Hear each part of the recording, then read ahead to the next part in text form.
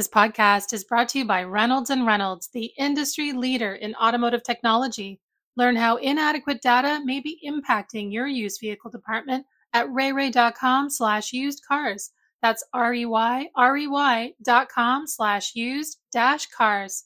Want to dive deeper into the topics you hear about on Daily Drive? We're offering listeners a special offer, 20% off a 1-year Automotive News digital subscription. That gets you access to all of our news, information, and analysis made for automotive industry leaders like you. Go to autonews.com/Daily Drive promo to redeem. Welcome to Daily Drive for Tuesday, December 5th, 2023. I'm Jake Neer with Automotive News in Detroit, in for Jamie Butters. And I'm Kellen Walker in Las Vegas. Today on the show, it looks like Cox Automotive's Manheim marketplace is exiting Canada. Jeep is dropping the Renegade subcompact in the US and Canada, and US auto sales appear to have risen by double digits last month, thanks to healthy demand. Plus, we'll hear from industry experts about the trends affecting dealership consolidation and the impacts on first-time buyers. There's a lot of areas in the country that maybe aren't as desirable to some of these larger groups, and this is a way for them to buy a store that is a little bit more reasonably priced because of the market that it's in, but still a lot of untapped potential that can generate a good return for them and their family. Let's run through all the news you need to know to keep up in the auto industry. Digital auction marketplaces provider OpenLane says it will acquire the Canadian business of Cox Automotive's Manheim. It values the transaction at about $95 million. In a news release, OpenLane said the proposed deal will include Manheim Canada's Montreal auction facility and auction sales, operations, and select staff across Manheim, Canada. It says the acquisition is subject to certain customary closing conditions. Cox says, as part of the transaction, it will discontinue all Canadian wholesale auction operations at Manheim's locations in Toronto, Halifax, Nova Scotia, Moncton, New Brunswick, Edmonton, Alberta, and Vancouver, British Columbia on or before the deal's closure. It says those locations are not part of the transaction. Under the agreement, OpenLane says it will keep Manheim Canada's customers. Jeep is dropping the Renegade subcompact from its lineup in the US and Canada after the 2023 model year. That's according to a brand spokesperson who spoke with us at Automotive News. The Renegade starts at about $29,000, including shipping. That sits just below the Compass as the brand's most affordable option. The Compass, which begins at just under $30,000, will be Jeep's entry-level nameplate instead.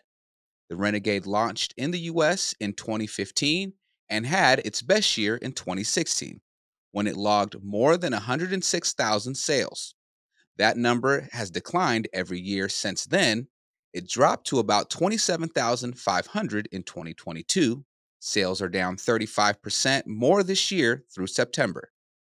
Lucid is reworking trim levels for the 2024 model year of its Air sedan, lowering its starting prices to better compete with luxury rivals. The EV startup is also adding flexibility to its options packages. The company says that will allow customers to purchase more features on lower trims rather than moving up the trim ladder on the large sedan. Lucid will have 3 core trims for the Air based on powertrain and battery size. Those will be Pure, Touring, and Grand Touring. Options can be added in a more a la carte fashion than in 2023. That means lower base prices with fewer standard features, but with the option to add them during the order process. And U.S. light vehicle sales increased in November as the seasonally adjusted annualized rate of sales rose to 15.5 million, up from 14.4 million a year earlier. Analysts had projected a sales pace of 15.3 to 15.4 million. Volvo was the last brand to report for the month. Sales were up more than 26%, finishing at about 11,700. And those are today's headlines. Coming up, a conversation about the state of dealership consolidation in 2023. That's next on Daily Drive. The auto industry's shift to carbon neutrality is here and it's accelerating. But is it enough? This is a moral imperative, an economic imperative, a moment of peril, but but also a moment of extraordinary possibilities. No more hesitancy, no more excuses, no more waiting for the others to move first. There is simply no more time for that. Driving to Zero is a new podcast series from Automotive News that looks at the auto industry's roadmap to carbon neutrality. We take a big picture look at the environmental, political, and social trends pushing the move toward a greener future. And we pull back the curtain on how these decisions are being made at the highest levels. I said, the headline that you need is GM believes in an all-electric future. And I think Dan Ammon and Mary Barra pretty much said the same thing, which is but we don't. Spoiler alert, they came around to that idea. Find out how and much more. I'm Jake Neer. Join me and Automotive News Executive Editor Jamie Butters on Driving to Zero, available now wherever you get your podcasts. Lack of inventory, increased auction fees, and a volatile market means stocking your lot can be challenging these days. To be successful, you have to move fast. You need to make decisions quickly at auction. You need to inspect trade-ins and decide on an offer that will benefit you without slowing down the sales process. You need to appraise and price vehicles with the most up-to-date information possible in a market that can change quickly. But the data you rely on to make these decisions could be holding you back. How often do you find yourself manually filtering through comps because there are outliers that don't match the vehicle you're appraising? When unexpected mechanical issues come up, how much time do you have to spend looking back through comps to reprice the vehicle and determine if the reconditioning costs are worth it? How long do you spend searching through individual auction and third-party websites for the inventory you need? These problems affect the entire used vehicle process, from acquisition to appraisal to merchandising. Visit rayray.com/usedcars to explore how old and irrelevant vehicle information may be holding you back and discover how to make improvements for faster, more accurate, and more profitable decisions. That's rey.com/used-cars. Welcome back to Daily Drive. I'm Jake Neer with Kellen Walker. In the world of dealership consolidation, industry experts say first-time dealers entering the auto retail market have been hindered by expense, while growth for larger groups has been slowed a bit by the deal approval process. Our own Jamie Butters talked about that and other trends with experts during the Automotive News Retail Forum in Chicago. Andrew Dorgan is Executive Director of Corporate Development at Castle Automotive Group, and Connor Duncan is Vice President of Dealerships with Live Oak Bank. Here's a piece of their conversation. Let's start with sort of a fundamental thing for large deals, interest rates. Andrew, have higher interest rates caused you to pause or hesitate at all in doing any deals lately? No. No. They just impact the underlying earnings in the target, Yeah. and including our own operations, obviously. So, they're a small hurdle, but they wouldn't necessarily impact our, interest in doing another deal. Because even though the cost is higher, it's more about the strategic vision and strategic plan than just, is it going to cost us a little in interest? Yeah, we have been for a couple of years now. We kind of took a different turn and focused on high new car throughput stores, better locations, and we've enjoyed owning those stores in the last couple of years, so we would like to own more.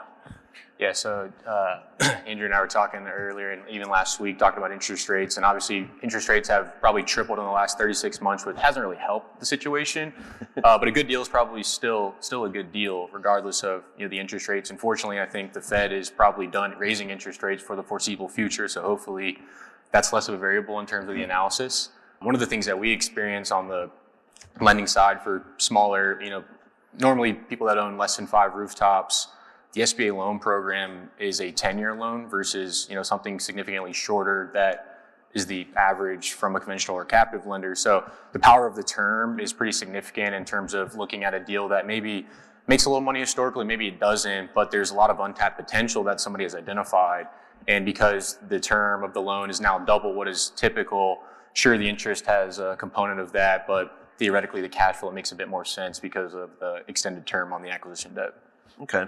So SBA loans, are those typically limited to just single point deals? Not necessarily. I mean, there is an upper extent of how much money can be outstanding at any one time to an individual owner. And that's where I kind of come from the perspective of typically 5 rooftops or less is sort of where we kind of fall into the grand scheme of things. Obviously, it is the Small Business Administration, so you could be too large. So obviously, if you're a 17 or 18, 19 rooftop operation, probably too large to qualify, but there's tons of opportunities for folks that own less than 5 that we're able to help out. We were talking before about there's been a lot of consolidation. We have a whole team that covers transactions, buy, sells, and most of them are groups getting bigger. Sure.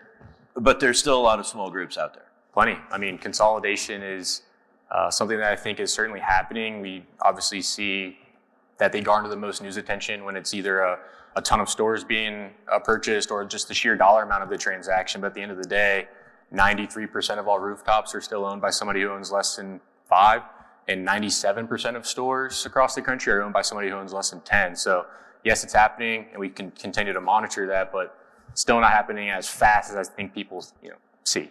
Yeah.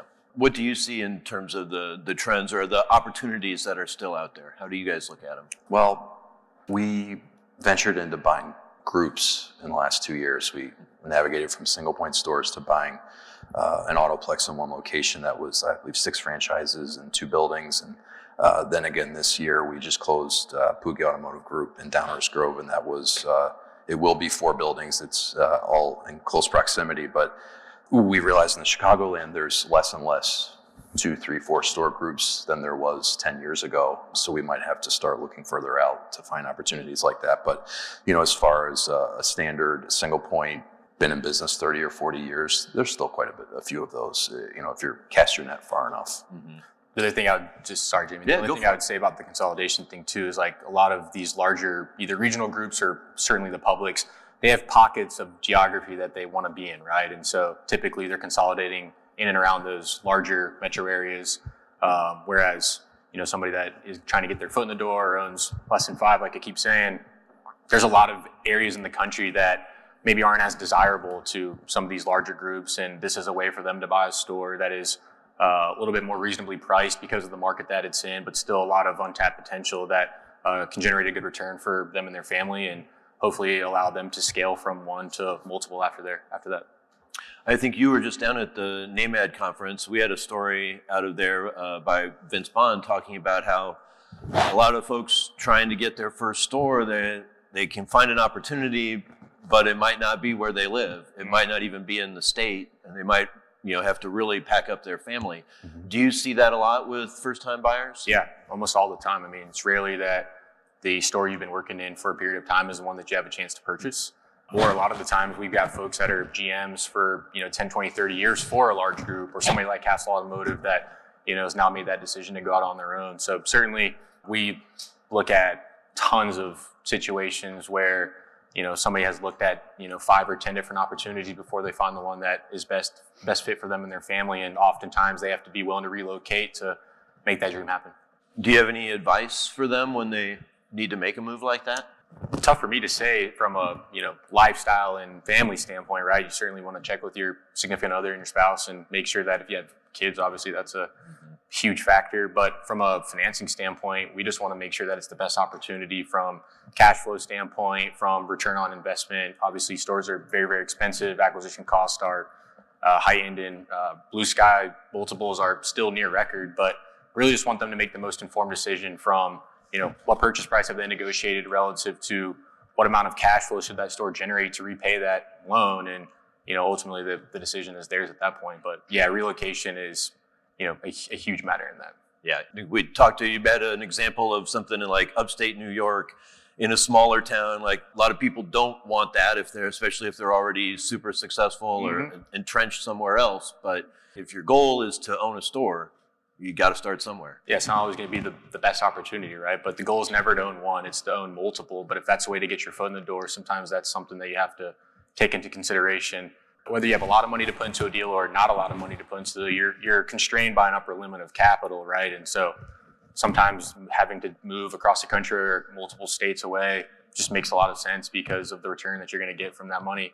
stores are expensive, right? And we can get into more of the debt to equity stuff like that. But yeah, relocation is certainly a big factor in all that. Andrew, sticking with geography, you were saying you guys are still really focused here in Chicagoland, Mhm. but it's not an exclusivity thing. You're not really constrained to where you're just trying to build out for service department synergies or things like that. We get a lot of leads from Chicago, is probably more so than what we would, try to pull off. We are definitely interested in moving to different markets. Mainly Texas is something that we've decided to really take a hard look at. But, people know the name, a lot of common friends, attorneys, accountants, and we find ourselves, continuing to get a lot more Chicagoland leads, and I'm sure that will continue for, as long as we're in business. Yeah. What's attractive about Texas? A lot. Is it a different cycle, or is it just I feel like you guys have a lot of D3. There's a lot of D3 trucks sold in Texas, so that in that sense it seems very similar. So I discovered something online, and I think it just hit the news recently, which is in the year 2100, I know that's a while, the top 3 metro areas will not be New York, Chicago, and LA. I believe they will be Dallas, Houston, and Austin. Wow. But all of them in Texas. And, it's making a long-term view in business, it's kind of hard to not enjoy that ride if you're going to an area, retail, selling things locally, that population growth is that strong. Better climates, a lot of people moving around the country, good tax rates, more affordable. It seems to have a lot going for it. Yeah. 3 of the top 10 cities in America already. People forget San Antonio is as big as it is. Mm-hmm. So, okay, interesting. Demographic play. I get it. Yeah, and Chicagoland is a challenging market for some brands. It's frankly just over-dealered with some brands. And what we've seen is it didn't seem like the OEM added as many open points to that state. So the geography and the throughput's a little bit more advantageous down there. Andrew Dorgan is Executive Director of Corporate Development at Castle Automotive Group, and Connor Duncan is Vice President of Dealerships with Live Oak Bank. They spoke with our own Jamie Butters at the Automotive News Retail Forum in Chicago. We'll be hosting another retail forum event in February in Las Vegas ahead of the 2024 NADA show. You can register now at autonews.com under the Events and Awards tab. That's Daily Drive for today. I'm Jake Neer, in for Jamie Butters. And I'm Kellen Walker. Thanks to Automotive News journalists David Phillips, CJ Moore, Vince Bond Jr., Lawrence Iliff, and Paige Hodder for their reporting for today's podcast.